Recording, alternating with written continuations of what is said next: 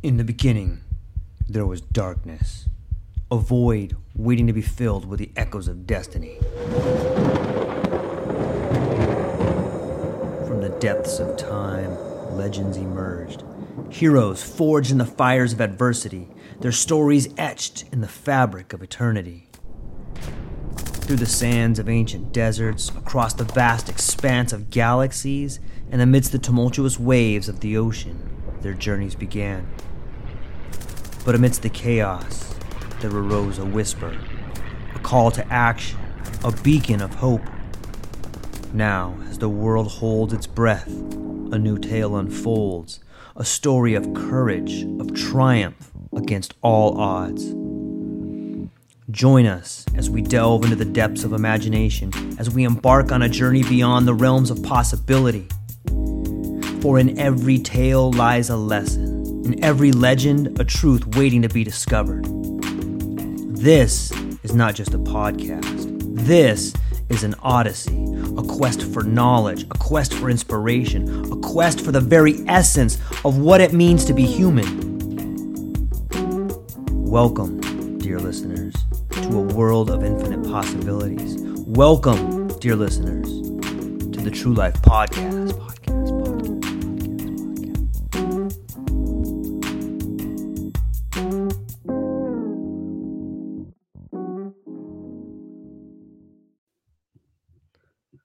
Ladies and gentlemen, welcome back to the True Life Podcast. Hope everybody's having a beautiful day or evening or lunch or wherever you are. I hope that the world is smiling upon you. I hope you realize there's a little miracle about to happen for you. I don't know what it is, but I bet you there's something good about to come your way. One thing that might be coming your way is this great show with an incredible guest I have right here, the one and only Alex McNab-Lundbäck. As a seasoned navigator in the realms of communication, media relations, and personal branding, his journey from Downing Street to McNab-Lundbäck Communications speaks volumes. Your commitment to helping tech CEOs and leaders transition from subject matter experts to thought leaders is truly commendable. Navigating the challenges faced by CEOs and founders, you understand the struggle of moving beyond titles, the uncertainty in content creation, and the fear of going unnoticed. Your 15 plus years of experience spanning diverse organizations showcase a wealth of expertise in overcoming these hurdles. Your tailored services, designed to boost confidence in storytelling, strategically position leaders as thought leaders, and leverage existing resources, demonstrate a thoughtful and effective approach. Your emphasis on organic growth, authentic communication, and engagement resonates with the essence of building true authority. Whether it's collaboration, coaching, or addressing specific communication needs, your guiding hand promises to elevate profiles from mere names and titles to impactful thought leaders. I hope everyone is ready to embark on this transformative journey. Alex, thank you for being here today. Thank you so much, and thanks for that introduction. It was kind of certainly better than I could probably introduce myself, and sums up everything that I've been wanting to say. So it is my pleasure to be here. Wow. First off, I'm stoked you're here, and it's we're crossing a pretty big time gap over here, but I think it's relevant. I think that the same way we can use this technology to bridge this gap in geography, we're bridging a gap in authenticity and leadership, and that's kind of what you're all about, man. Maybe you can give us a little bit of a backstory about how you got here today and what you're working on. Yeah, absolutely. Well, what was really interesting is that as you were doing your introduction, and I know that I also have it a lot in my marketing material, is that word thought leader. And I know that I hope that we'll talk a little bit more about that, because as I think more, I actually start to hate that term more. But I'm going to go into that. I'm going to go into a little bit later. But essentially, what I actually have always been about, or what I've always been passionate about, is leadership communications.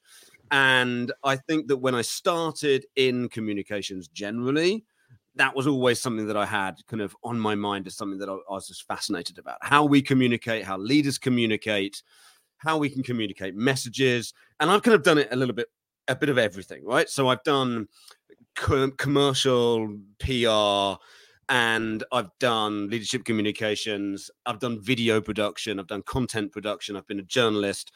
So in a way, I've kind of tried it all to figure out kind of where I slot in, which is what we're always trying to do, right? Like, where do we fit in this world of ours?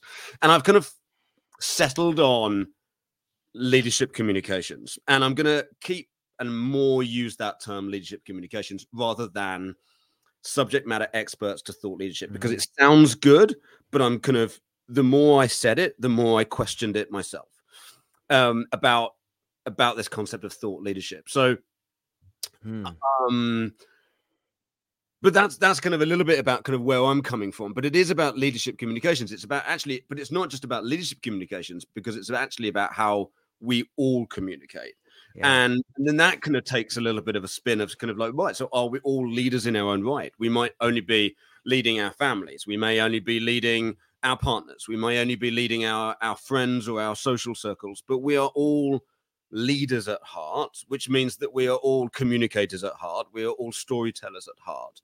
And if we can improve those skills, then we'll become better leaders, better friends, better partners, better people.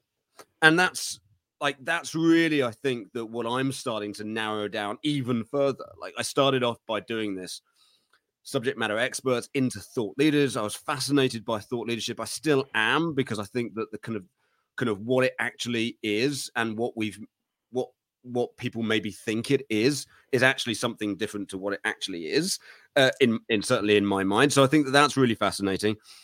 And so I kind of caught upon that. But really what I'm about is about getting people and helping people to communicate better, because I strongly believe that it is the one skill that if you can communicate better, if you can communicate well, then so much of your life is improved. Your relationships are improved. Your careers can be improved because you're better at interviews, or you're better at communicating your messaging. You have better relationship with people at work because you're communicating your ideas, and maybe some of those innovative ideas are getting implemented at work, which makes you feel better about yourself, which gives you more positioning. Maybe it gets you that promotion. Likewise, if you can communicate better, just when you're at the supermarket, you feel better about yourself. You feel more confident about yourself. So if we improve our communication skills, then actually everything else in our lives can also improve. And I like, that is a hugely powerful skill to have, right? Yeah, I couldn't agree anymore. Is what we're communicating meaning? Are we communicating meaning to people? Is that the thing that we're passing between us and what makes our lives better, whether it's internal dialogue or whether it's a relationship? What's the relationship to meaning? It's meaning. It is meaning, but it's also about making connections, which I guess is also connected with meaning. So I think you're right. You could sort of say, well, what is it that we're communicating? And I guess that's the kind of the second stage. But I do think it's about making connections. And I think that that's what really great communication does, right? When you hear an amazingly powerful speech, you believe that it's powerful because you are making a connection with that speaker. When you are listening to a partner, or you're listening to your family, and they're communicating to you in a way that resonates with you, that makes you feel something, makes you feel an emotion, gives you that dose of dopamine, gives you a sense of emotion. All of that is because ultimately what it's about is that you are making a connection. And that's what also great communication makes. So by communicating with meaning, by communicating your messages more succinctly, more clearly, with more gravitas, you are making stronger connections. And that is really what life is about. That is what society is about. It's about making connections and about making actually meaningful connections. You can make connections all the time, but it's about making meaningful connections. Yeah, I love it. It seems to me maybe this could be paired with like neurofeedback. Like maybe if you could see what was happening in the brain as you're making that connection. Is that too far out there? Like that might be a good strategy. I don't think it is, because I think that is what it's all connected, right? Because right. Actually, if you take, when I asked you a little bit about kind of like, what are the angles of this conversation? What are we going to be talking about? And you kind of mentioned philosophy, and I think that then you start talking about kind of like what is good communication actually doing, and that's when you start bringing in the science to it. Like, it's giving us a dose of endorphins, it is giving us a dopamine injection. Like, basically we're all just drug addicts, and that's what we're seeking, right? That is what we're seeking. Totally. We're seeking that next injection of some kind of neurological drug that is going to make us feel something. It's going to make us feel happy. It's going to make us feel sad. It's going to make a connection. It's going to mean something to us. And that's actually kind of what we're constantly searching is for that, for those messages, for those stories, and for building those connections that actually mean something to us, which will give us, maybe it's a dopamine hit, or maybe it's an emotional hit, or maybe it's something else. So I think you're right. If we could see something, we were kind of constantly connected to a mind map to see, and have done those kind of studies in terms of injections of dopamine and serotonin and all those things and what that actually means. But taking the science out of it, really, it's about emotions, and it's about how communication and how different forms of communication and how stories and how making connections make us feel and how they build on our emotions. Yeah, there's a great quote that says, people may forget what you say, they may forget what you do, but they'll never forget how you made them feel. And that seems to be the foundation of communication. And, I think it's Carl Jung who talks about everyone is a mirror in some way, or a reflection of you. And when you can begin to see the negative things in people and realize, hey, that's a negative thing in me, I recognize that, or that's a positive thing. I want that to come out in me. This idea of empathy maybe has a relationship to connection, and this idea of people as mirrors as a connection. What do you think?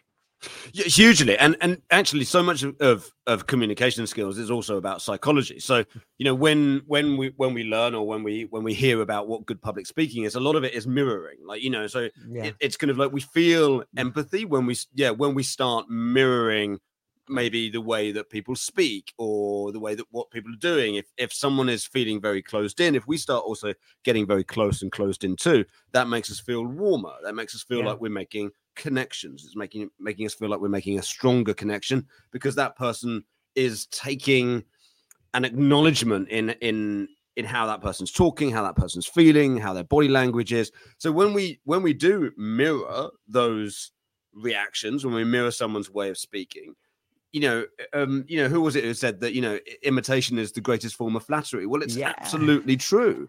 We feel a greater connection when somebody is imitating us in sometimes, minute, slight ways, but it's that imitation that builds that connection. Do you not like thought leader because it sounds like it's condescending in some ways? Like, this person's a thought leader. Let's go into why I hate thought leaders. Okay, let's do it. Let's dive right into that. Listen, as anybody will see, and everybody will go on my LinkedIn, and everybody will see my webpage, and I talk about thought leaders a lot because I caught on to this subject matter expert into thought leader.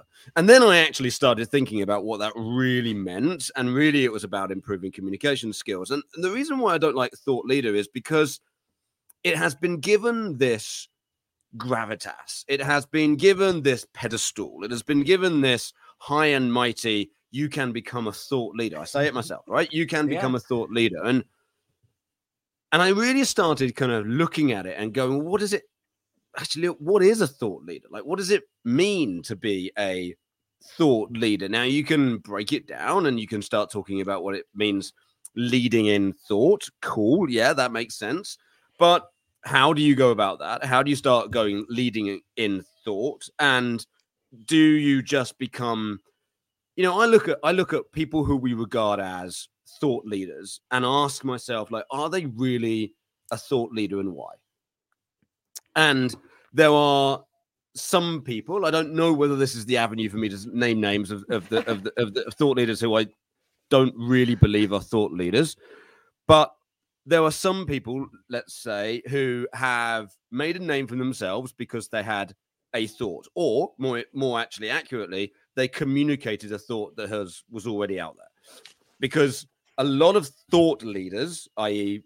thought leader celebrities nowadays, they haven't actually had anything new to say, but they have had a platform to say it. So they have kind of brought to the forefront something that has been said before, but then they suddenly it gets attributed to them. The problem with that is that then they see themselves as high and mighty thought leaders, which means that every time they have a thought, suddenly they're inspirational. Suddenly they are put on this pedestal again because they've communicated a thought they had. Well, what if we could all do that, right? Yeah. Wouldn't that be amazing? I don't know. I'm not sure whether I can be swearing on this podcast. Yeah, I'm trying to contain, of course. kind of contain my language a little bit. But why can't we all do that? Like, you know, and if we can, like, is that a good thing or a bad thing? Like, you know, and maybe our thought isn't really that meaningful. That also may be fine. But what that's kind of what I don't like is that these thought leadership celebrities, to give them a title that I can't think of something else, is actually probably what I hate. So, and as a result, like, people, we don't talk about them about like celebrity thought leaders. We just talk about them being thought leaders. And what I don't like is this, that, you know, they are subject matter experts in one thing, but then they become a thought leader, and suddenly they are a subject matter expert in everything. And we can't be thought leaders in everything. And that's the issue that I have with, maybe that is the issue that I have in thought leadership. So yeah, there are two sides to it. One is the fact that if we actually go down to the organic definition of what a thought leader is, then I don't think that we should all try and become a thought leader, and I don't think that, because of the ways that I've just mentioned. But I also question whether thought leadership is really the title at all that we should be. Maybe we don't really need a title. Maybe it is just about, you know what, we can all be going out there and we can all be communicating better. And if that is because you want to advance your career, if that is because you want to advance your relationships, if that's because you want to appear more confident and more charismatic to your friends and to your family, cool. If that's because you want to do a TEDx talk or a TED talk even, that's also fine. Yeah. But like, kind of know your reason for becoming a thought leader, and actually then just stripping away that title of grandiose and actually say, what I really want to do is communicate better. And some of that will be communicating innovation, will be communicating something that's interesting, communicating a story. But that doesn't necessarily make me a thought leader. That just makes me a great communicator.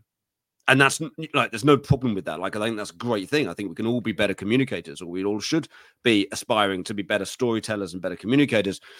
But we don't need to, or should aspire to, becoming a thought leader per se. Yeah, that's really well said. I admire the breakdown of it. And after I hear you talk about it, yeah, thought's pretty vague. Like, thought can mean anything. You know, you could be, if you're a thought leader, does that mean all your thoughts? You're the leader in all your thoughts, you know? And exactly. Like, if I have a thought now, and I'm like, if I know what, he's a thought leader. I think I'm going to go and get another coffee. Now I might communicate that to my wife, and my wife will say, that sounds like a great idea. I'm going to go and have a coffee too. Am I then a thought leader because I have led that person in thought? You know, and so that's why when you really break it down as to what a thought leader is, leading in thought, leading with thought, what does that actually mean? You know, does it have to be an inspirational, wow, that's amazing, this is breakthrough type thoughts? Or actually, can it be, you know, I've got a thought, I've got a viewpoint on this, and I'm going to communicate it in this way, and I'm going to do that through great storytelling, or I'm going to do that through charisma, or I'm going to do that through better communication skills. And that's what thought leadership is. That person may, when you do that, you don't need to have, you know, 50 billion followers or whatever it is that you're aspiring to become a thought leader, but you are communicating your thoughts and your messages and your stories that are forming connections, and because you're communicating them in a meaningful way. And that, maybe that's what a thought leader is, in which case we could all become thought leaders, but we've got to change the definition of that. You know, if I go out there and sort of say, hey, we can all be thought leaders, people will sort of say, you're a fucking idiot. Like, no one's going to, like, we can't all have 2 billion followers. We can't all do this. We can't all have a TEDx platform. We can't all do this. And I'll say, yeah, you're right. But that doesn't make us any less a thought leader. If we are communicating a strong message in a meaningful way, that's forming connections by telling stories. Yeah, in some ways, it makes me start thinking that it sounds so Bernaysian. Like, maybe the idea of a thought leader is something that's given to us so that we model our reality in a certain way. You know what I mean by that? Like a thought leader is someone that is told, hey, this person's a thought leader. Oh, we should follow them. In some ways, the idea of a leader means we need someone to think for us. You know what I mean? Like in some ways, it's like, oh, I see what's happening. Here is a mask someone puts on so that everyone follows them around. But then the real guy's probably pulling the strings, especially when it comes to celebrities, right? The emptiest barrel makes the loudest sound, man. Some of those barrels are pretty empty. I think there's a good part of that. I think that societally, I think that we maybe psychologically, we do love celebrity. Of course we do. Like, you know, that's how all of these reality TV shows, these celebrity programs, why TMZ or whatever it is, all of these channels that talk about celebrities and what they had for breakfast, we actually care. Maybe a thought leader in the traditional sense of the definition, not sort of a newfound definition of it, but in the traditional sense of the definition, maybe thought leader is just what? I don't know, like an intelligent celebrity, a corporate celebrity in that sense. Like if we think about the people that we think of thought leaders, right? And some of them are. So I'm not putting them all in the same category here, but we think of people like Simon Sinek, of course, and I have my own views on him, but people like Richard Branson, people maybe even like Bill Gates, like you know, the people that we see quoted, people we see with a fancy background and a quote. Actually, they are corporate celebrities in their own right, but because they say something like, "Oh, that is really profound," even if it's actually not that profound, but we assume it is because they are a corporate celebrity, if you will. And I think that's really interesting about, again, like going back to the title that we bestow on who we think are a thought leader. Whereas, you know, I see plenty of people on LinkedIn, for example, where you know, they have maybe 1,000 or a couple of thousand, maybe even less than that, but they'll come out with something which is a fantastic story and it means something and they have a message to it, and I instantly feel a connection with them because they have told a message and they've told a story in a particular way and something that they've lived and they've put out there into the world. Now, you could say that they are a thought leader. They are communicating a thought and they have led in thought because it's made someone think in some way, shape, or form. But we will never bestow the title of thought leader on them because they don't have millions of followers and they haven't appeared on Diary of a CEO and they haven't got a TEDx talk. And, you know, that is what we regard as someone who is a thought leader. But actually, you know, there is a thought leader in all of us. And again, that kind of sounds shitty in marketing, but actually, when you know, that is what I'm all about. Like, we are all inherently great storytellers. We should be, you know, since we've been sat around the goddamn campfires, we've been telling stories to each other. We all have innate storytellers in us, and actually that's what I believe a thought leader should be aspiring to, you know, telling stories but communicating a message with meaning and making connections through the telling of those stories. And that's what a thought leader should be. So when I go out there and say, you know what, I think we can all be thought leaders, and people will sort of say, wow, that's bullshit. Like, you know, we can't all have a TEDx talk and we can't all appear on Stephen Bartlett.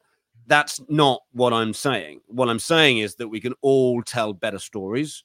We can all tell stories better. We can all communicate more meaning in our lives and to the ones that mean something to us. And we can all form better connections. Yeah. And that, to me, is probably what being a thought leader actually is. And the reason, and sort of just to conclude, the reason why, you know, I started and why maybe I'm going to start moving away from using the term thought leader is because of this misinterpretation of what thought leadership actually is. And so instead kind of bring it back into kind of like, well, what do I actually do? And that is, and what do I actually want to do? And that is to help people communicate better, to give people more confidence, to allow people to communicate their thoughts, their message, their career, their stories in a better, more meaningful way that makes stronger connections. That's what I'm really about. And, you know, I think that's something that I've come, you know, the moment I started using the word thought leadership more and more, I realized how much I hated it.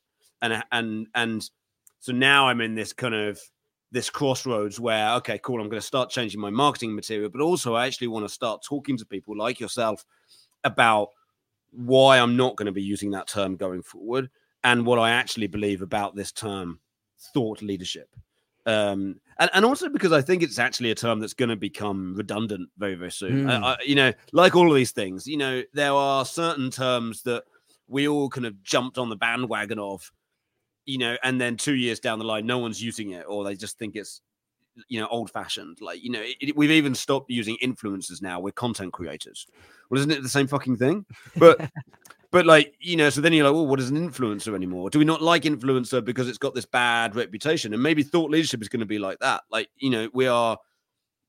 we are going to start sort of saying, oh, like, it's not right to be seen as a thought leader. The same way that now we kind of have this negative interpretation when we hear the word influencer. So we started calling them content creators instead, because that just sounds a little bit more higher brow. But actually, they're doing the same thing, right? They're creating content to get awareness, to inspire people, to influence people when they're doing it via branding deals and everything else. So it doesn't change the fact that they are influencers just because they're calling them content creators now. Like, it just sounds a bit better, I think.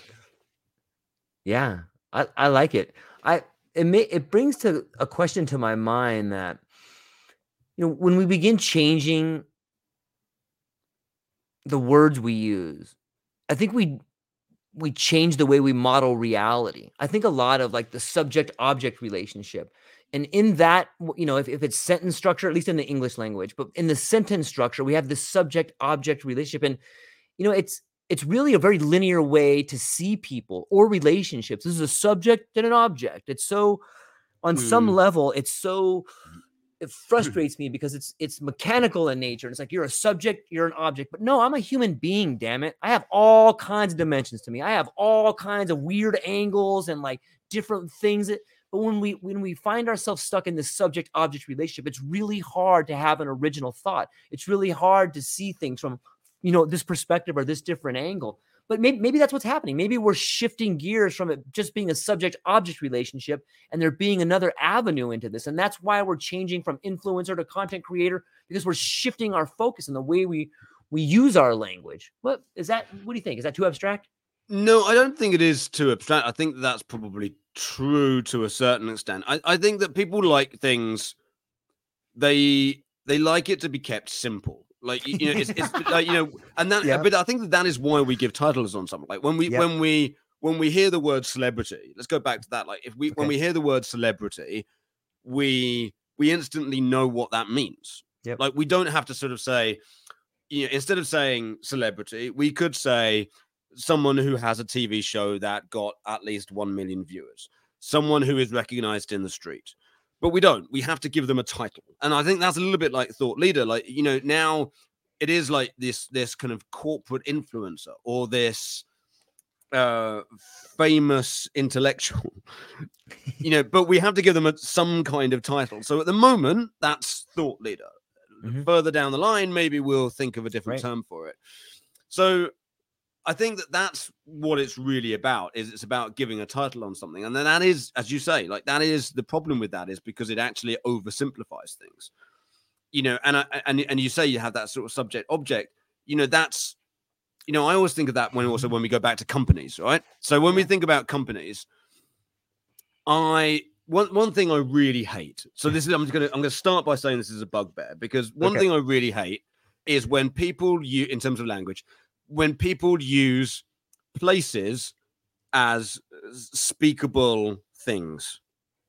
So the White House has said, well, the White House hasn't said anything. It's a big white building. But you can say the President Biden has said. And, or back to my world, Downing Street says, well, Downing Street hasn't said anything. The Prime Minister has said it. But you don't want to attribute it to the Prime Minister, maybe, because then that sounds too political or something else. So it has to come from the institution that is Downing Street. But kind of going back to that, like, one thing that we have done for so long, I think we're getting better at it, but we've done for so long, is this idea of corporate language. And speaking in a corporate way. And what really fascinates me about that is that so much of corporate language nobody uses as human beings. Like, it's like they are trying to speak as a building, as an entity. And I don't know quite why that is. Why can't they speak as human beings? Actually, why shouldn't we all be speaking as human beings? After all, that is what we are. Buildings and entities and organizations can't speak. They can't have a voice for themselves. So this kind of language of, let me think of a different way of sort of saying, I apologize for the inconvenience. Let's take that as an example. Okay. Nobody speaks like that. I promise you this, that nobody will ever speak to like that. We're chatting now. If I kind of knocked something over and the computer fell down and I lost camera and I lost sound, I wouldn't come back on 2 minutes later and go, I apologize for the inconvenience that this has caused. I'd say, sorry about that. I knocked something over. So why do corporations insist on having this kind of language? Why do we insist on talking about, I hope this email finds you well? Well, the email isn't going to find me anything. You can talk to me like a human being. Let's start there. And I find that really interesting. And again, like going back to the thought leadership, go and talk about how we use language.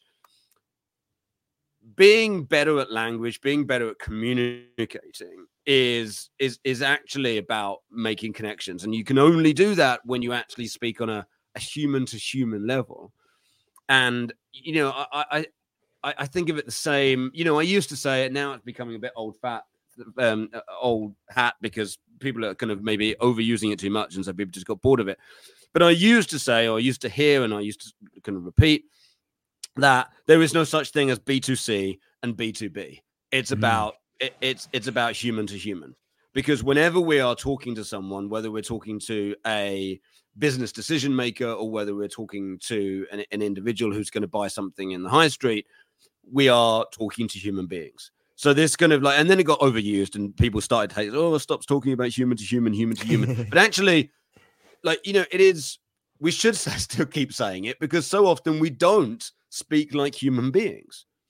We speak like organizations. We speak like consumers. We have to sort of say, well, yeah, but what's business? Like, how do we market B2B? How do we market B2B? And how does that compare to B2C? Well, just market like you're speaking like a human being to human beings.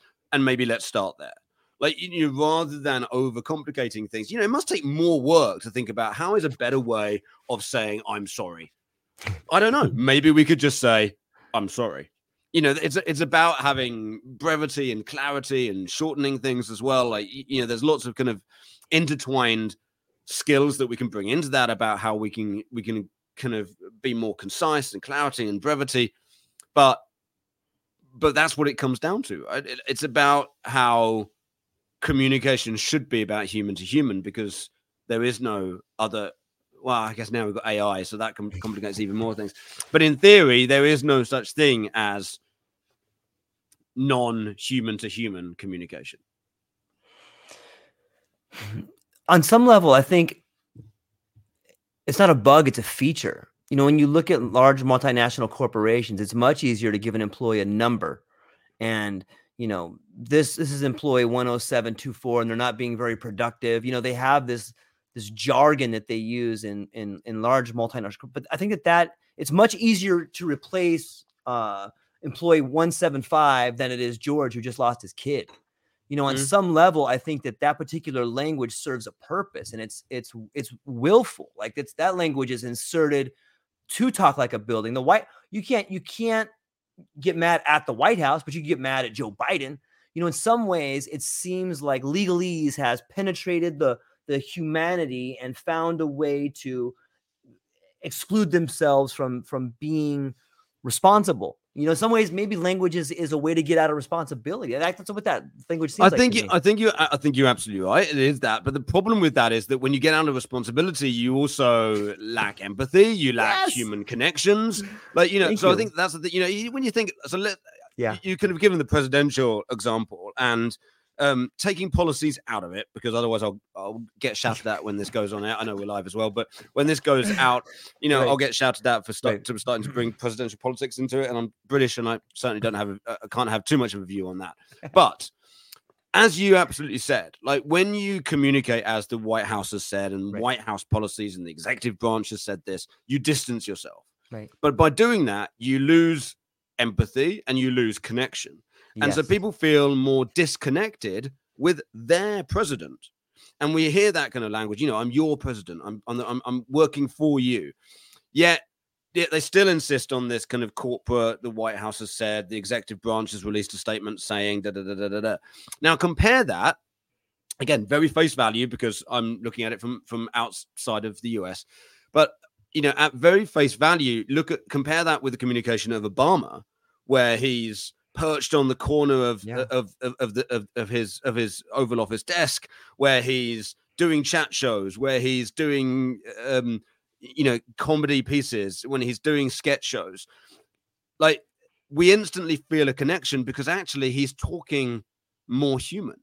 Yeah. And I don't know whether there's any research in this, but I would love to look at and actually, even when you look at Trump, like, he did build connections through his communication. You can't deny that. Actually, probably I would say more so than Biden is, because we don't now whether that's because it appears to me that Biden struggles to be able to even string a sentence together, or whether it's and so hiding behind a building helps. But say what you like about Trump, say what you like about Obama, depending on what camp you're on. I don't care. That's not what this topic is about. Right. Because actually what both of them did was communicate like human beings and form connections.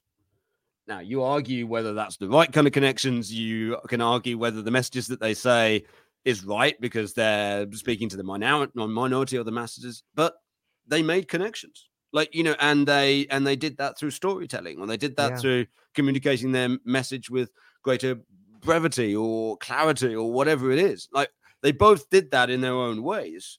You could argue more so than President Biden is doing now. As I'm sure that there are lots more presidential communications experts who will say differently, but just on a face value, that's how I see it. And I think it's really interesting when you compare those communication styles, because Biden is a lot more, well, I'm the president, I'm the face of the executive branch, but the communications will come from the executive branch. And I think that's super interesting, how we distance that. Yeah, I do too. What do you see, like, when you're working with people, with whether it's maybe you're working with a group of people or an individual, what is the long-term goal to try to get them to do? Is it to communicate more on an empathetic level? Is it to tell themselves a better story so that they can then tell a better story to the group they're with? Or what is it that when you work with people that you're trying to shine a light on? I think it's about communicating their authentic self. And I think that it's being, I'm a big fan, or I'm a big believer in people being authentic. I would like to say more authentic, but actually being authentic, actually in the very level of things. So a lot of, I think there's two sides to it. It very much depends on the individual, because they all struggle with different things. But I think that ultimately what it's about being authentic. It is about doing that through storytelling, because I think that it is easier, or it's strongest, if we can make connections via the stories that we tell and by the experiences that we've lived. But it's also just being about understanding who you are and communicating that. And sometimes it is soul searching. Sometimes it is a little bit about knowing yourself better than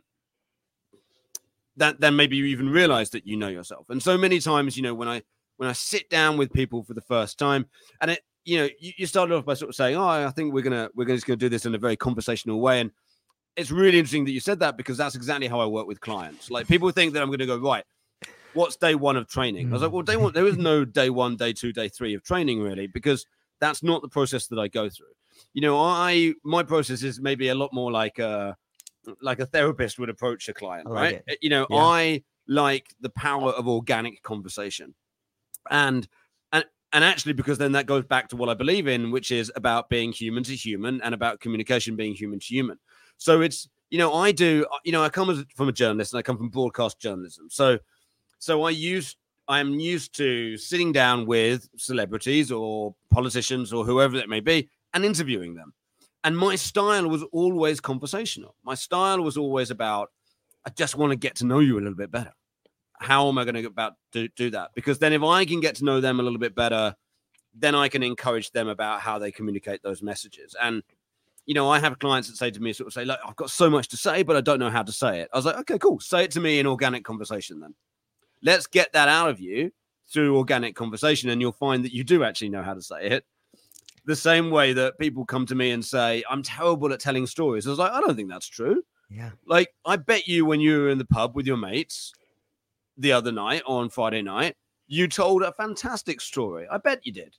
And so some of the questions that, I might start by sort of, telling me a little bit about your career, telling me about where you started, tell me about this, tell me about that.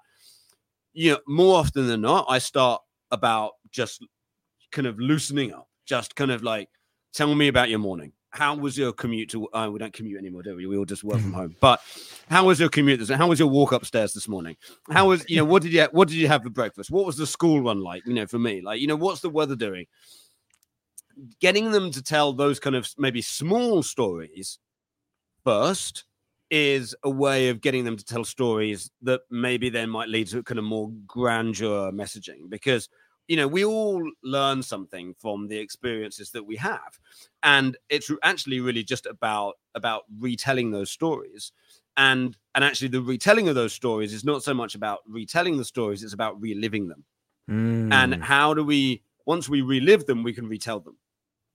And, those are the most powerful stories. When you think, when you are with your friends or your family and they tell, a really powerful story, the reason why it is so powerful to you, why you make those connections is because they're reliving it. Like, they're laughing with you. They're remembering things as they go, because they are literally reliving the event in their minds. And that's when the story is so powerful. When they're not just telling the story, they're reliving it.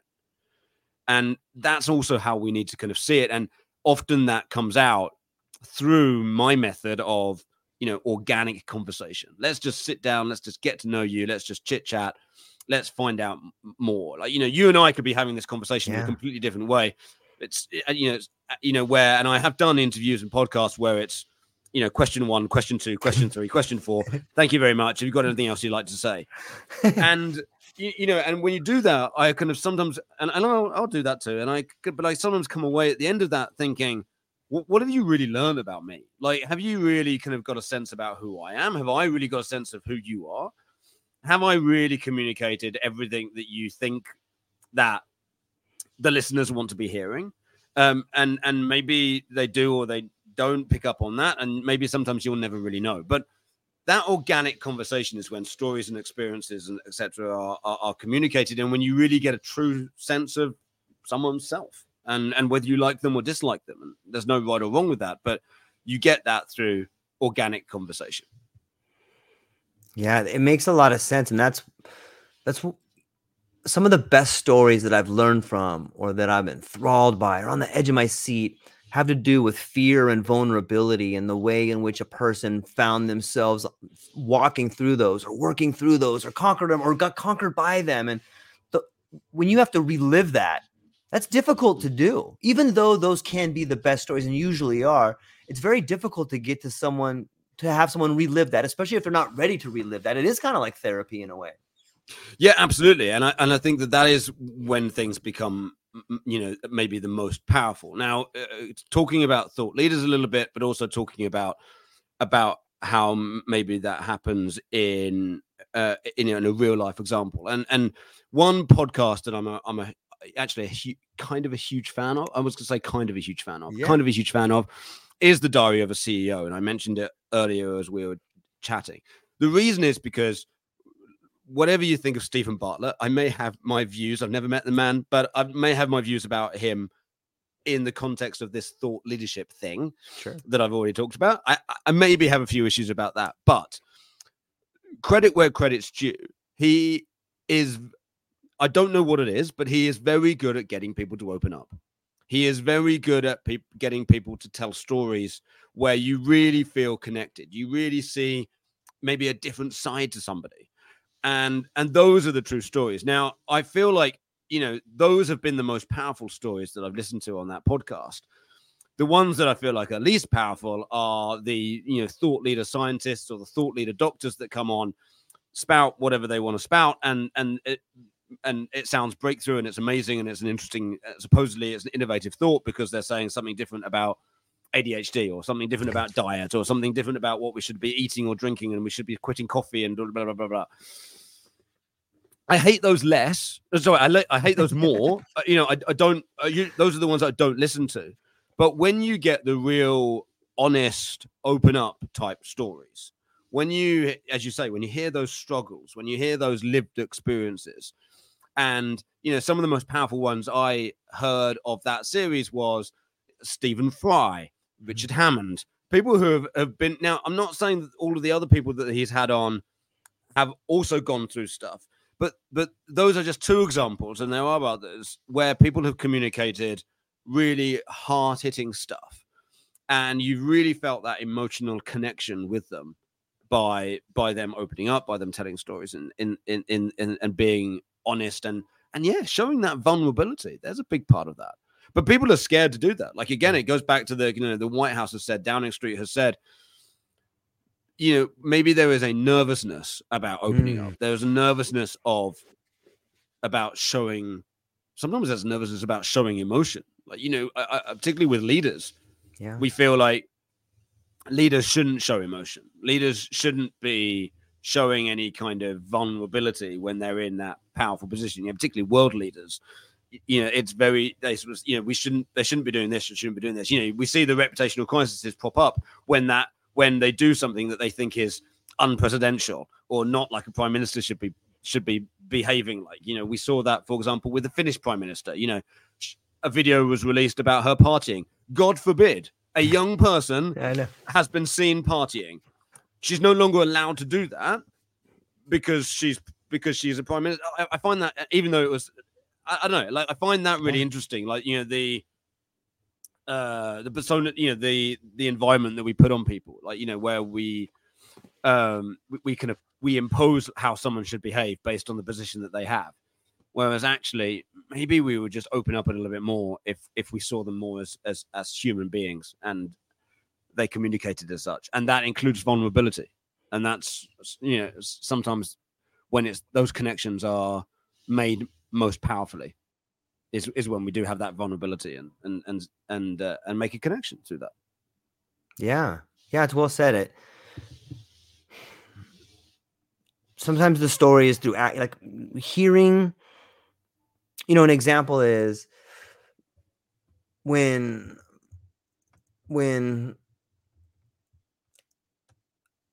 trauma strikes you. I'll give you an example.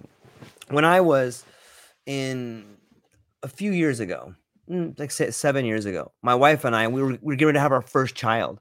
And like everybody that knows, like your first child, like you pack the bags, you're getting ready, do the Lamaze class, you know what I mean? And you're like, okay, what do? I got to count to 10, 1, 2, 3, 4. And it's all these things are going on and you're preparing for what's happening. And I'll never forget, we're waiting for her water to break. And it was like month 9 and we have the car stuff packed. And my wife's like, hey, George, we got to go to the hospital. And I'm like, okay. I'm like, are you sure? Because I didn't see your water break. She's like, we got to go to the hospital. I'm like, okay. But there's like this weird aura of like wrongness.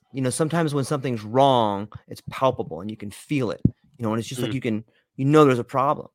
And we rush to the hospital and we go into the emergency room and, we walk up to the counter and my wife's 9 months pregnant and we go, we need to get into the hospital. We think there's an issue right here. And the nurse looks at us. She goes, okay, fill out this paperwork and we'll get you right up. And so we sit down and we fill out the paperwork and, there was a bunch of people in the waiting room. And one guy gets up and he's like, I was here before them. And, my arm is really killing me. And I don't know why you gave them paperwork first. I'll never forget that part of it for some reason. I'm like, and the lady's like, she's pregnant. She didn't call him a dummy, but she's like, that lady is 9 months pregnant, sir. Please sit down. I was like, yeah, thinking to myself, like, good for her, and so they rush us up to the room and we have our own room and our doctor's not there because she's on call, but there's obviously doctors in the delivery room and they come in and they shut the curtain.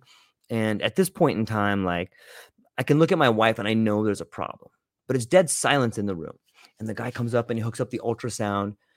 And like, for me, this moment was one of those moments. I'm sure people listening to this and yourself have had these moments where time stands still. It's just, You know, there's no heartbeat, there's nothing. And it's just like the ultrasound's up. And I look at my wife, I look at the doctor, I look at the ultrasound. Look at my wife, I look at the doctor, I look at the ultrasound. And it feels like an hour's gone by, but it's just me shifting my focus between these three different, my wife whom I love and this doctor I don't know and this machine. And the doctor turns to me and he's like, I'm sorry, your child has passed away. And like, you know, like it's one of these moments you're like, what the fuck are you talking about? What are you talking about? This what? And it's through tragedies like that. Like it's those tragedies. It's these ideas of the horrible things that shouldn't happen to anybody. And it takes a while to integrate these things. But when something like that happens to you, you know, it's imperative that when you figure out how to integrate it, that you tell that story. In some way, I think you're given a gift. You, as someone who went through a tragedy, you are now given the sight to see other people, help them through it, to hold their hand through it, to see it before it may happen, to see it after it happened, to see while it happened. And it's those stories that happen to all of us. And every one of us has a story. Some of us may not be brave enough to tell it yet. Some of us may not have had the story happen to us yet. But I rest assured, anyone listening to this, your story is coming.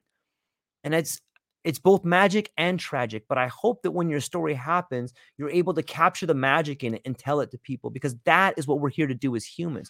We're here to tell our story so that other people can find where they are on the path. It's those stories that everybody has, and maybe that's what everybody gets to be, a thought leader for a moment in time. Maybe everyone gets to have their 15 minutes of fame. I don't think that's a great way to put it, but everyone gets to be center stage in front of the fire to tell their story to the rest of us. And I think that that is a way we need to communicate. Like in some ways, I wish we could go back to almost a communal level where everyone could, maybe we could all, every Friday, everybody goes down to wherever it is, their campfire or their VFW or whatever, but they have that opportunity to do it, you know, and sometimes it's at the workplace, sometimes it's at a family gathering. But I think that the idea of storytelling should be taught in schools, or I think more people should be listening to what you're doing, because I think in some ways you're helping people tell their stories. That was just an example. I think it's important, right? Everybody's got a story. Yeah, and thanks for sharing that, because I think you're right. I think that everybody has a story, and you say not everybody, thank God, have lived through tragic events like that they are able to tell, let alone be kind of willing to. I think that that opening up side of things, whether it's a tragic side, whether it's a funny story, whether it's something that's gone wrong, whether it's something that's tragic. I think that there is something a little bit about, you know, I don't want to open up about that. You know, that's personal to me. Yes. That's my life. Like, why should I open up about that? I think that there is, I don't know, like, you know, I'm not in any place to sort of say, like, you know, everybody should be saying about everybody about their lives, but I am typically a very open person, and you know, very, very open and very kind of transparent, generally quite transparent about my life now. But you know, to be honest with you, I haven't always, like, you know, there's also, you know, in this world of social media as well, like, you know, we live up to some kind of aspiration, or we believe that we should be creating, you know, that's another thing, is the fact that, you know, maybe people don't like that because actually they want to be perceived as their life being perfect, and that's why they don't tell those kind of stories. The same way that we put filters on Instagram, or we stage the perfect family breakfast when actually there's complete chaos going on behind us. And you know, I think that there's really an interesting of kind of vulnerability just actually in opening up and being honest and being able to sort of be transparent. Now, you're right, not everybody is maybe able to do that, but and there are certainly some stories that people don't necessarily need to go to. I'm not sort of saying, right, everybody needs to have a tragic story. Right. Everybody needs to have something that's going to make people, you know, make the listener cry or break, to do that or the other. But you know, so maybe your storytelling is something else. Maybe it is amusing, but or maybe it's showing vulnerability in a in a different kind of way. Maybe it's sort of saying, oh, like, this was a time where I fucked up. Yes. And this is how I fucked up. Yep. And I think I have not had a chance to be to one yet, but I know that, like, in both in America and here in Europe, there are things called fuck up nights. Have you heard of these? No, I haven't heard of them. So these are corporate nights, and I'm no way am I being paid for, by the way. I'm not being endorsed by fuck up nights X City. But I think that they're a fantastic concept.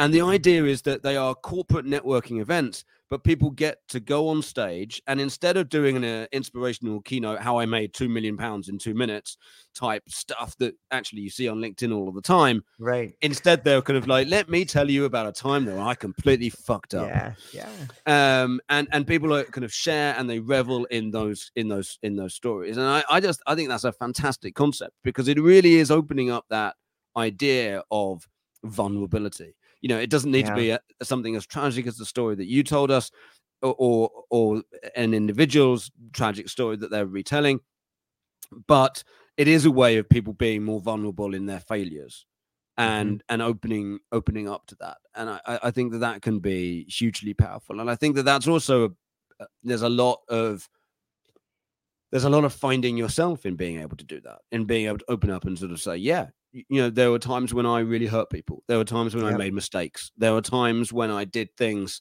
that was, showed a lack of empathy towards another individual. There were times where I really shouldn't have treated someone like that. And maybe I'll never build that relationship back, but I'm sure as hell going to try. Like, so maybe it's those kind of vulnerable stories that are as important, even if you don't, and God bless you, don't have those like really tragic moments that you're going to tell. But at the same time, I also think that there's then the next part, I guess, is why are you telling that story? Like, what's your message behind it? I got asked the other day on a different podcast. I got asked about, like, name a communicator that you just think has got it down, nailed it, like has just got it down to a T, that you completely admire. And I went fucking way back, and I went to Aesop. That is way back, and it is way back. I never knew the guy, but he was a great communicator, because everything that I believe about communication, it being succinct, is following a story pattern.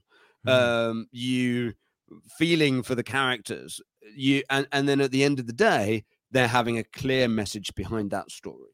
But actually, if you wanted to go and study storytelling and about how stories are constructed that then tell a message, go and listen to the backlog of Aesop's fables, because they do all of those things in such a way that is so unique, that I feel like actually no one has done since, really.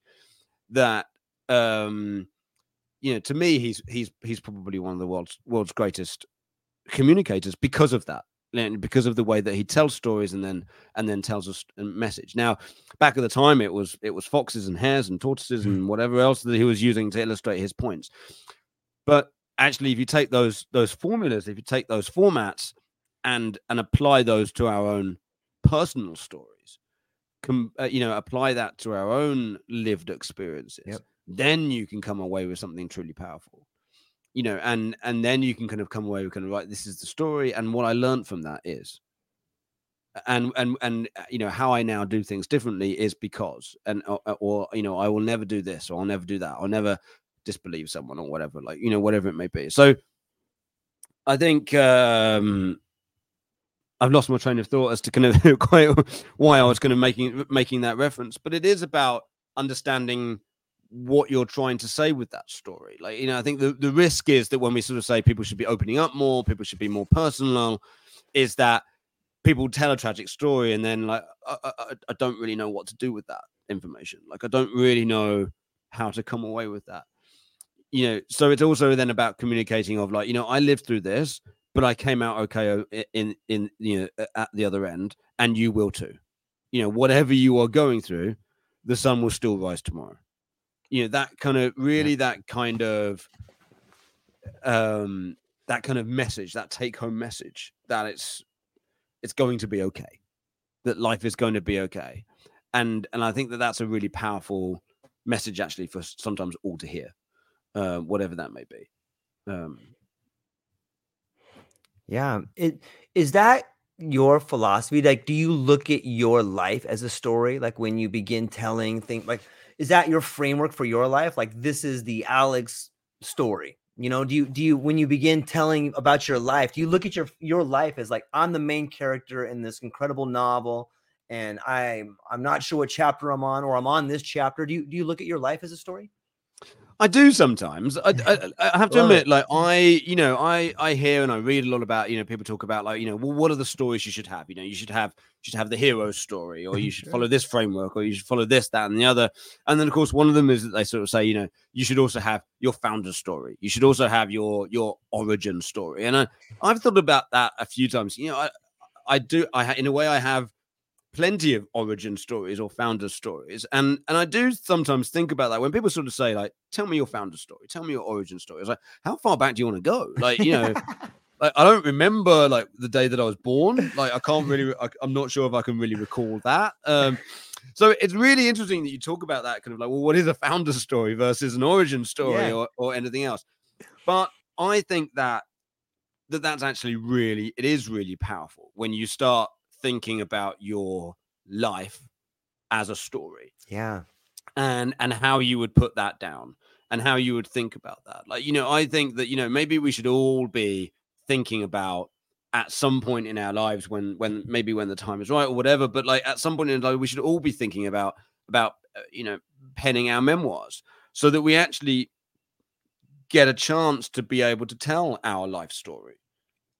And sometimes it is those stories, those micro stories come out when we actually think way back. Well, what happened then? Like, what happened now? And I've been going back a little bit as well more recently. I've been looking into my family history, finding that fascinating on the different sides of the family. And as a result, you know, it's going through kind of old documents, it's going through old photos of me.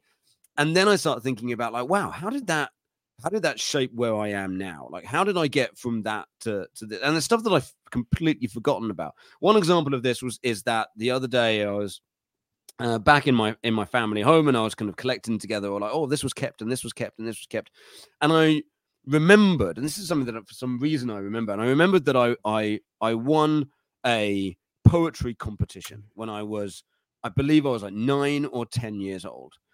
And then I start kind of thinking about, well, how did that impact where I am now? And here I am kind of thinking about how I tell stories, how I can write better, how I can communicate better. And yet, even at 9 or 10, subconsciously, I was thinking a little bit about how can I tell a story differently, and how can I get my story out differently.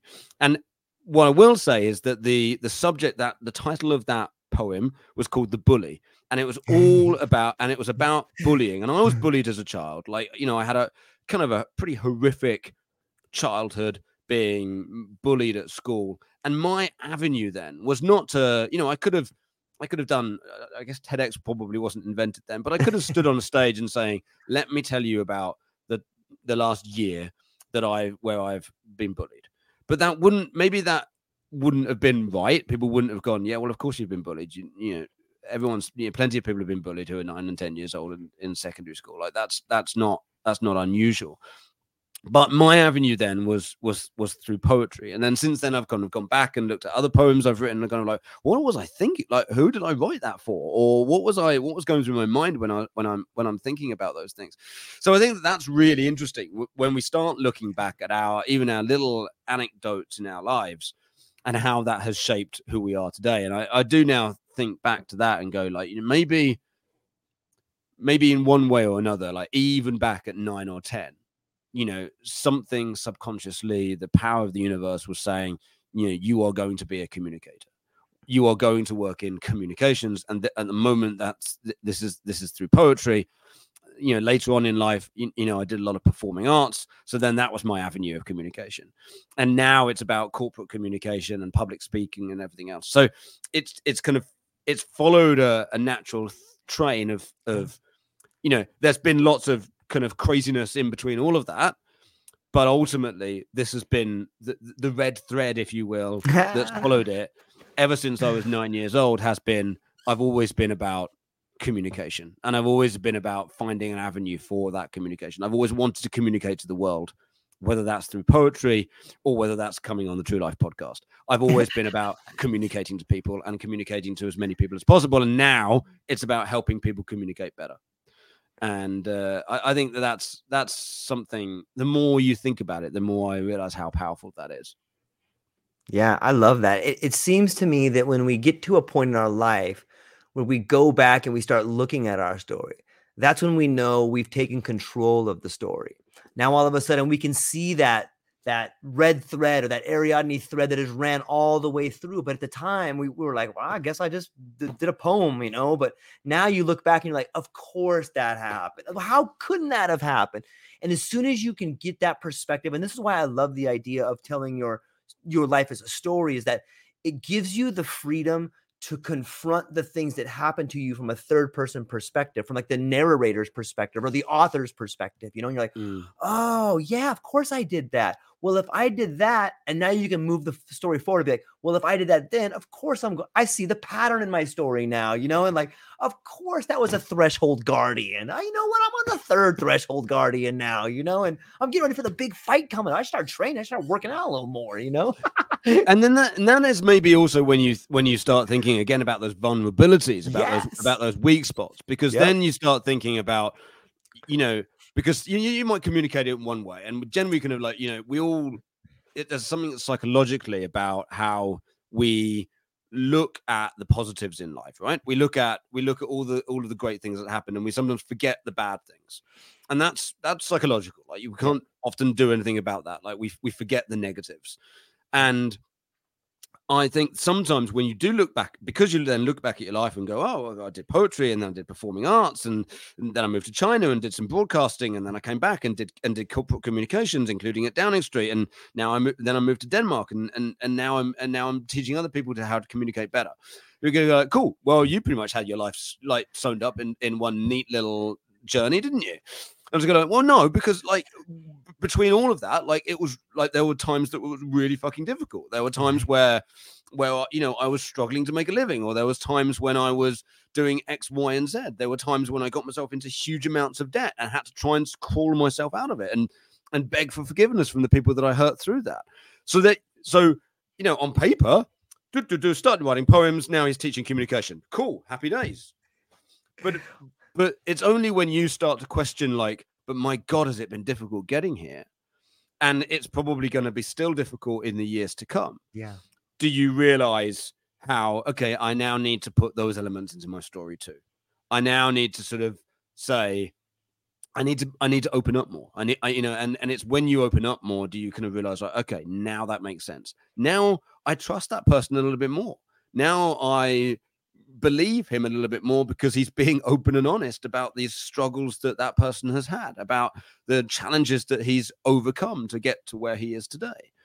And again, it is about empathy. It's about building connections. And I do think that we need those vulnerable moments to be communicated, however small or major they may be, in order for people to kind of feel some kind of empathy towards us. Now, the risk is that people will hate that story. Like, how could that possibly be? Like, how could he have got himself into so much trouble? How could he have done that?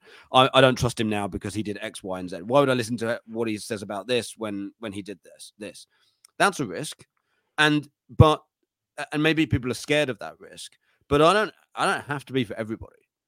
And going back to thought leadership, you can lead one person in thought, and that's okay. And it's also okay, therefore, that you don't have to be liked by everybody. You're not going to be liked for everybody. Not everybody's going to like you. And the real trick is being okay with that. and everybody will say, well, no, of course not everybody's going to like it, but are you really okay with that? And are you okay with maybe only 2 or 3 people like you? Maybe only 2 or 3 people get what you're doing. But if you can truly deliver something of value and make meaningful connections with those half a dozen people, then maybe that's good enough. And so there's a big part of that, overcoming fears of not everybody liking you, overcoming fears of showing your vulnerable side and people finding you, and sometimes you'll tell your real story and people will say, that I'm sure that never really happened. I'm sure that's just a story to tell. Like, they won't believe you, and that's okay too. Like, you have to say, well, that's on you. I don't have to have you believing me. I'm just opening up. I'm just telling you my story, and hoping that finds meaning for somebody somewhere out there. Yeah, I love it. Sometimes I wonder, stories have been with us since the beginning, whether you read the Iliad and the Odyssey. And sometimes I wonder, I'm curious to get your opinion. I had a friend tell me the other day that he thinks we're outgrowing the hero's journey. And that got me thinking about, like, wow, is it possible that we could be in a period of time where a new mythology is taking place? And might a new mythology change our ability to see the story in someone else? Like, if you look at this giant demographics that we have, like, there's this giant demographic of baby boomers throughout the world. And it seems that a lot of them are knocking on the door to the mortality experience. And there's this new generations coming up. And sometimes maybe there's a lot of things lost in translation. Can you think of a time in the past, and is this even possible, where the stories, the foundation and the path of the story is becoming unrecognizable to another generation? Ooh, I think I do wish that we are getting tired of the hero's journey or the hero's story. Okay. Because it goes against what we've just talked about that vulnerability. Like, it suggests that there is a hero to be had in all of us. Yes, or it suggests that the hero's journey kind of has it all, like, pretty much wrapped up. Like, I'm gonna say, like, when we talk about hero, right, I'm gonna take superhero, use the superhero analogy. Like, I find it people sort of say, oh, like, you really feel for the characters, and like, take Spider-Man, for example. At no point do I feel particularly sad for Spider-Man. I think he's kind of got it. I think he's got life all right down. Like, like, he gets to save the world. He ultimately gets the girl. Like, and people go, yeah, but he struggled, and he was bullied, and he overcame. No, he only overcame that because he got bit by a spider and got superpowers. Like, he didn't really go through any struggles to get there. And that's what you talk about the hero's journey, that when it's difficult to say hero and not think superhero. Yeah. So you can go back down that kind of avenue, I guess, in a little bit. And I think the problem is with the hero's journey is that it focuses on that word hero. And I know people sort of say, oh, like, another word for the hero's journey is the founder's journey, or the founder's story. And so maybe that's different, but it still doesn't focus enough on the trials and tribulations. It doesn't focus enough on the fact that there must be ups and downs. It doesn't focus enough on the true, I guess, stories that are needed to get there, like the ebb and flow, if you will, of the story to get there. It doesn't focus enough on failures. It doesn't focus enough about the challenges that they overcame. And I think that's the problem that I have on it. Not so much the actual framework or the formula, but more that the way that it's titled, that it suggests about how did that person become a hero. And actually, maybe it's okay to focus on something else. Maybe it's about the failures story. Like, not everything has a happy ending. Yeah. And life doesn't necessarily have a happy ending. In fact, it doesn't. Actually, we all end up dying. So there's something to said about like maybe it's okay to say, you know, this story does not have a happy ending, but I'm still going to tell it because it is something that's powerful, and we can all learn something from it, and we can all feel something about it, and that's okay. So, like, you know, maybe we need to not necessarily replace, but we also need to think a lot about, like, you know, the failures journey, or you know, something that didn't necessarily have a happy ending. The hero's journey suggests that there's a happy ending at the end, and I get it. Like, maybe we all like happy endings. Like, maybe that's the thing. Like, psychologically, we really want something to have a happy ending. But I also think that the story is even more powerful sometimes when it doesn't, because life doesn't. Yeah, on some as we're talking, it makes me think that maybe it's something in our genetic code for life to move on. And that's why we celebrate that framework of like life must continue on in some way, and we have kids, and maybe it's retooling our relationship with adversity that can change the story to a more meaningful one where and then I started thinking like, wow, George, what do you just want to tell sad stories to everybody? No one's want to listen to my stories if I tell only sad stories, you know, or but there's got to be more meaning in there than I think just that's the the thing, hero. and it Yeah. does come down to meaning. It's like, kind of Yeah. like, well, you can tell a sad story as long as you take something away from it, as long Yeah. as that there is, Yeah. you know, and sometimes that meaning might be, you know what, I got to know that person a little bit better because of his vulnerability, because I heard about that particular time of vulnerability, or maybe it's you know, the meaning is because you know, everybody thinks that I've got this all locked up and got my life made, and actually it's, you know, life has still been a struggle like it has been for so many people, and that's okay to tell the story. So I think there's still got to be a meaning. That's kind of like what I said, really. There's still got to be some kind of meaning out of it, rather than just well, that's a really sad story, but what's the takeaway? Like, what's the part of it? And sometimes it might be like, but things are going to be okay in the end, and this is why I'm telling the story, is that, you know, the universe didn't have it all kind of figured out for you then, but it did, or it will, or, you know, so whether it's a hope thing or whether it's a, you know, some kind of message in that towards the end. And you're right, like, it isn't just about it isn't just about always telling sad stories. You do want that ebb and flow, right? You want to go from a, like, I'm going to tell you a really sad story now, to I'm now going to make you laugh, or I'm going to break the break the tension, so to speak. I'm going to make you go through this emotional journey. And actually, that is what great stories do. You look at any movie, the last great movie that you saw, and you think about the story as that, like, that went through that ebb and flow. Most likely it went through a kind of like, you feel sorry for a character, and then their life gets better and you feel better for them, and then maybe something goes horribly wrong again, but all in the end, I mean, most movies end up with a happy ending, but it, you know, and so that it ends there. And so you kind of go through that kind of like, I like this person, I dislike this person, I feel sorry for this person, now I feel like he had it coming to him, and then like, that's the journey that we all go emotionally.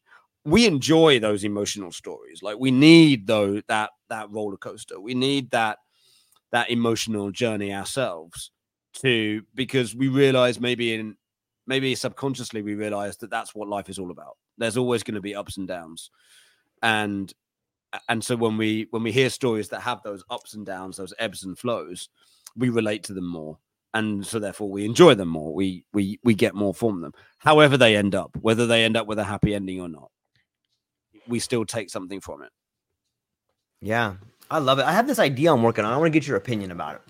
So I think some of the people. Well, let me start off like this. I've been speaking with some people who are death doulas, and they'll sit with the people in palliative care as their last few days, and some of the talks that I've had with the death doulas are mesmerizing in ways. And you know, and anybody who's ever read a biography about someone they admired, or an autobiography about someone that they've admired, and they talk about their last days, you know, it's never, I wish I would have spent more time in the office. I wish I would have made more money. It's always, I wish I would have been a better husband.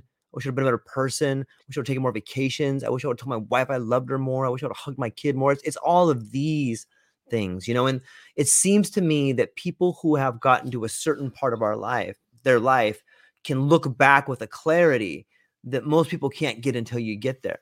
And so one thing I'm working on my podcast is that I've been reaching out to some people who are in palliative care, and I want them to come on and tell their story, because they have the best stories. They have a clarity with which they can speak to that none of us can thoroughly understand.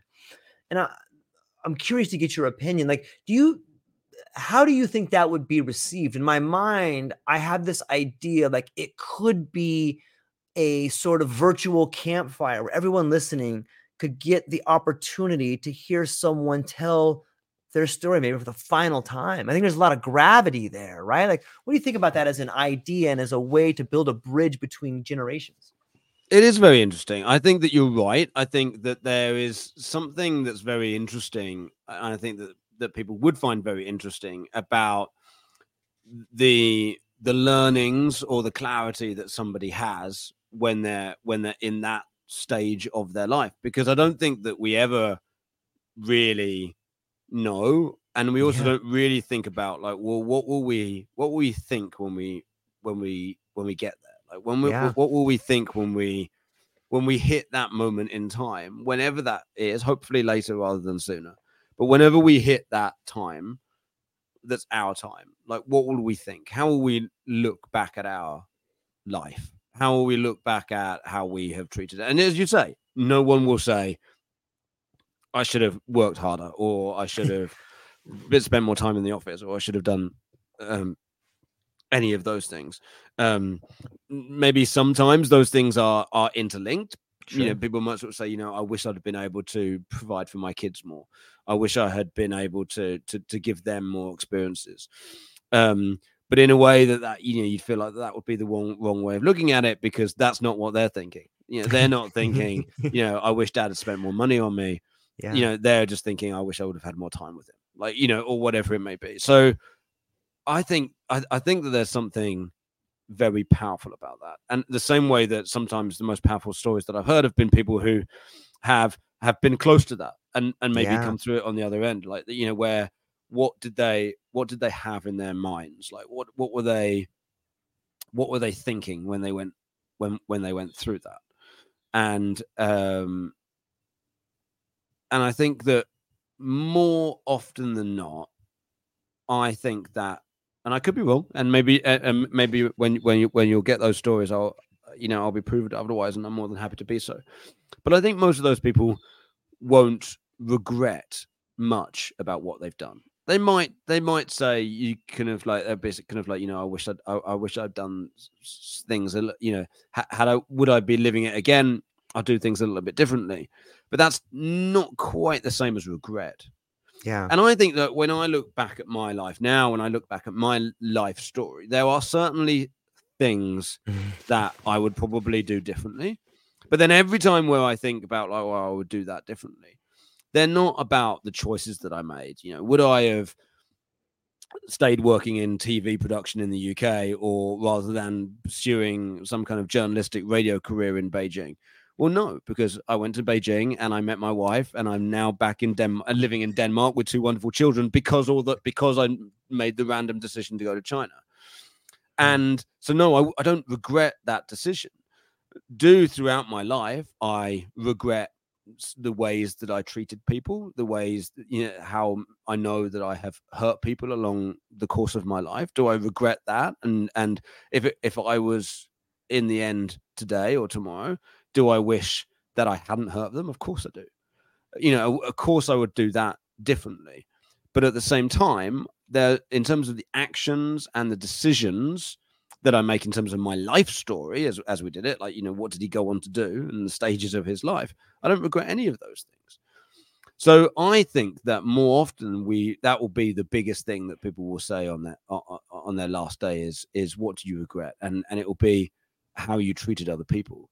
And if we can all think about that, if we can all think about that almost on a day-to-day basis, not in the morbid or kind of like, well, what if I die tomorrow? Like, no one's suggesting that you do that. You should also live life. But if you just think a little bit about what would you regret if this was your last day on Earth, if not even yours, like if this was, the Earth was going to explode tomorrow, what would be your biggest regret? And I bet most people would say it's how I treated other people. Because I think that we can all treat people better sometimes, and sometimes that'll be on a major way. Sometimes that will be like, I really hurt people. I really, it's unfathomable the hurt and sadness that I brought around people. But for other people, it will be like, I should have treated that one person better. I dismissed that person. Maybe it's a leader who sort of said, like, I should have treated that person that I fired in 2007. I should have treated them a little bit better. I should have had a bit more empathy for them. And and I think that's probably the most likely, is that people will regret how they treat other people. And I think that if we can all think about that sometimes, that will also improve our life now. So rather than it just being on your deathbed, what would you do differently when you can't do anything about it? If we start thinking about those things now, then maybe we can turn our lives around, or maybe we can treat people a little bit better. And if we can treat people a little bit better, and communication, of course, has a big part to play in that as well. Yeah. But if we can communicate better, maybe, and we can start, and as a result, we can start treating people a little bit better, then maybe the world can be a bit of a better place. And maybe that's very grandiose and very idealistic, and never is going to happen. But even on a small part to play, going back to thought leaders, you don't have to be a thought leader to millions and millions of people. You can influence the lives or the skills or something of one person, and you've led them because you made them think differently. And the same goes for maybe how we live our lives. If we can have more empathy, if we can help more people, if we can think about how we treat other people more, and if we can just treat one person better than we would have done had we not thought about it, then we've succeeded. And if we all think about that, then that, in theory, is something hugely powerful. And as I said, like, communication has a big part to play with that. And that's why I started today in our conversation saying just that when we improve our communication skills, we can improve so many areas of our lives. And that's and other people's lives. I mean, that's also the powerful thing, that, you communicate a message clearly, you communicate with empathy, you treat someone differently through more empathetic communication, then you also improve their lives too. You improve how they think about you. You improve, maybe it has that ripple effect. I'm a big fan of that ripple effect of, like, if you can help one person, then they'll help somebody else who helps somebody else, and suddenly the world's perfect or something. Yeah, I think it speaks to what you brought up earlier too about authenticity, where when you start telling yourself when you begin to tell yourself a story that is more accurate, then you can begin to have relationships that are better, that are more full. When you begin to be honest with yourself, you begin having a more honest relationship. And that is that ripple effect out there. And maybe that is the way, maybe it's what Gandhi said about, if you want to change the world, then be the change that you want to see, because that is how, you could affect a conversation like this, could affect 100 people, 1,000 people, or maybe 10 people. But the fact that it radiates outward and can touch a handful of people, and then they can all touch a handful of people, maybe that's how the world changes, and it does seem through communication, through stories, and especially on the topic of death, because it seems so taboo in the West. Like, everyone's so afraid of this idea. Like the word palliative, the root pa, like pa'a, means to shroud death, and palliative care means to shroud this thing. And why do we shroud something? Because we're afraid of it, or we want to talk about it because it's messy. We don't want to look at it. It speaks volumes of our relationship to it. So to uncover it and look at it, and then that can have the ability. It's interesting to think that someone who is facing death could give the gift of life to somebody else. Like, oh my gosh, I should change my life now. Like, it's such a powerful thing to think about. What maybe you could talk a little bit about that, about our relationship with death and how we communicate.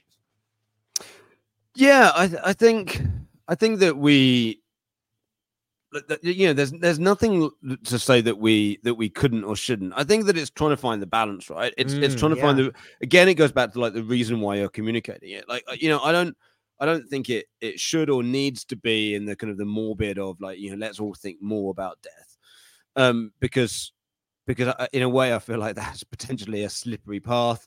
It's also potentially, I also think that it is you've also got to realize that there are people who will take that very literally, and that there are people who will think back on their lives and think that they haven't done any good, and that they haven't done negatively, and then maybe they're not in the right frame of mind, and then they do something that they all regret, and that's also another really interesting thing, is that when people who have been spoken to, and they've done interviews with people who have tried to commit suicide and have failed, and they all regret it. Like nearly 100% of them regret trying to end their life when they actually sit down and go like, why did you try it? Or do you regret it? Or do you wish that you had succeeded? They all regret it. So anyway, but my point being is the fact that like the problem with or we need to be careful getting to the point where we are in a situation of saying, let's all think about if we were to die tomorrow, what would we change? Because that could be a slippery slope for people who are maybe not in a frame of mind, in the right mental state to be able to take on that challenge of thought. And so it is a dangerous path that you need to tread a little bit, with always going, let's think more about death, because it will make us more reflective. But I certainly think that we can think about our lives and thinking, and with the understanding that it's never too late to change. Like, it's never too late to change the way that you approach someone. It's never too late to say I'm sorry. It's never too late to show remorse or regret about maybe the way that you've treated people, or that you'd wish you'd always said something to somebody, or whatever it may be. It's never too late to communicate. So even, as you say, in those situations where you're in palliative care and you know that the end is genuinely nigh, even then it's not too late to sort of say, I wish I'd apologized to someone. I wish I'd treated someone better. If at all possible, like now's the time, right? There's no other time to do it. Now's the time. So it is I think that then becomes more powerful. So rather than the sort of the death, the morbid death element of it, just more about, there has never been a better time like now to make a change, to change your behavior, to change the way that you do something, in the hope that then that has that ripple effect. Like, let's go talk about that. Ultimately, it's all about that ripple effect. I think that sometimes thought leadership can be like that as well. Like, the idea, true thought leadership is when, you inspire one person, which then inspires another, which inspires another, which inspires another, and then you get that ripple effect, which I think is hugely powerful, and people maybe don't talk about enough. That ripple effect. People don't talk about that enough. They just talk about having 1 million followers and what that means. They don't necessarily talk about how actually it can be incremental, or maybe they don't necessarily become followers of the original person who had the original thought, but they are still having thoughts of their own. They're telling their story more authentically. They're talking about their life more. They're communicating better. Win-win.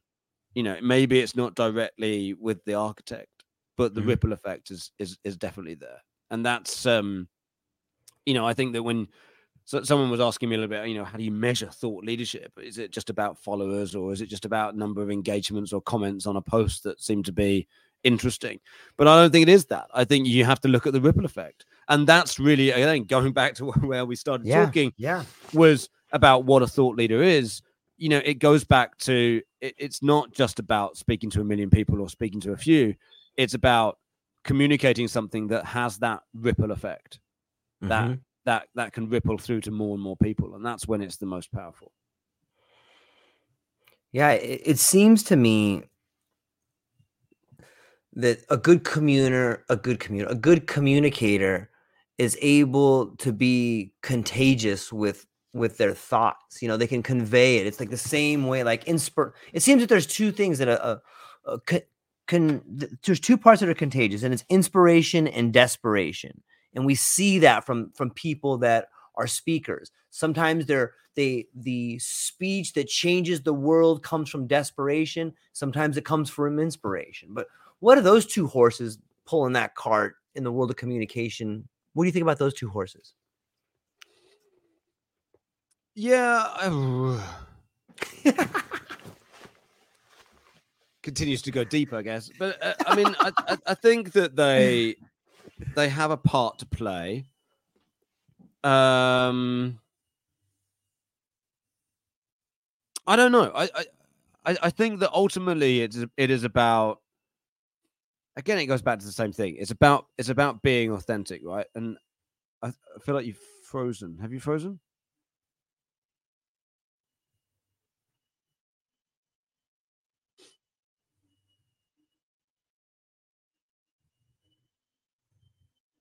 I'm not sure if you can still hear me or not. I feel like the broadcast is completely frozen. Your picture has certainly frozen. I'm hoping that it's not me. The live counter is still counting, so I'm hoping it's not me. It's just your video that stopped. But in case people are still tuning into the live, I'll carry on talking. Even though your connection seems to have lost. But I think kind of like what the interesting thing about communication is that it is all about authenticity, right? And it is all about maintaining authenticity that also you're happy with.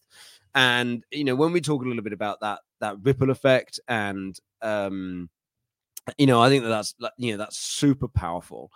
And I remember last year, I don't know if anybody saw it, the Ryan Reynolds Christmas musical called Spirited, which, as we approach Christmas now, I think maybe this is a good time to mention it again. And they talk about this ripple effect, right? They talk about how the fact that, actually, if they can make someone better, if they can improve someone's personality, if they can make them a better human being, very much Christmas Carol-esque, then it's not about changing that one person. It's about the ripple effect that then causes. It's about, if you change one person's lives, they'll become better to somebody else, which will become someone better to somebody else, to become somebody better. So I recommend, as we lead towards Christmas, I recommend everybody to go and watch the Christmas movie Spirited with who's it, Ryan Reynolds and Will Ferrell and Ryan Reynolds, and they're Spirited, because I think that is it's a great movie anyway, but it is true about that ripple effect. And the thing with the Christmas Carol, if you go back to the kind of the original version of that, is that the Christmas Carol was really, that's what it was about. Like, I mean, actually that original was about just changing Scrooge as a person, and they did that by looking back at his life and making him realize that there are changes that can be made in terms of ultimately about the way that he treated people. And when he changed his view on that, people will look at that and then go, right, actually now I can change. And again, if we go back to kind of thinking about what a powerful story is, actually the Christmas Carol is a hugely powerful story, but only if you see it in regards to having that ripple effect, having the idea of the fact that something you can affect one person's life, and then ultimately that will move on, and then we'll go on to somebody else. So I think that's hugely powerful. And I'm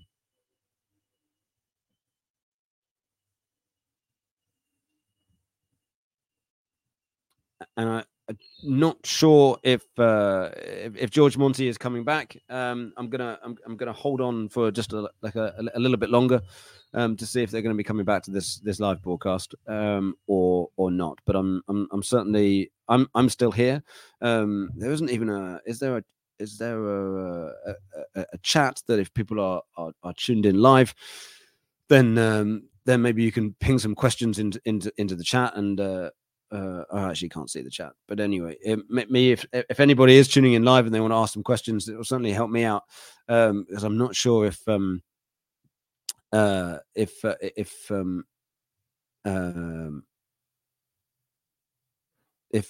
George is going to be coming back to us.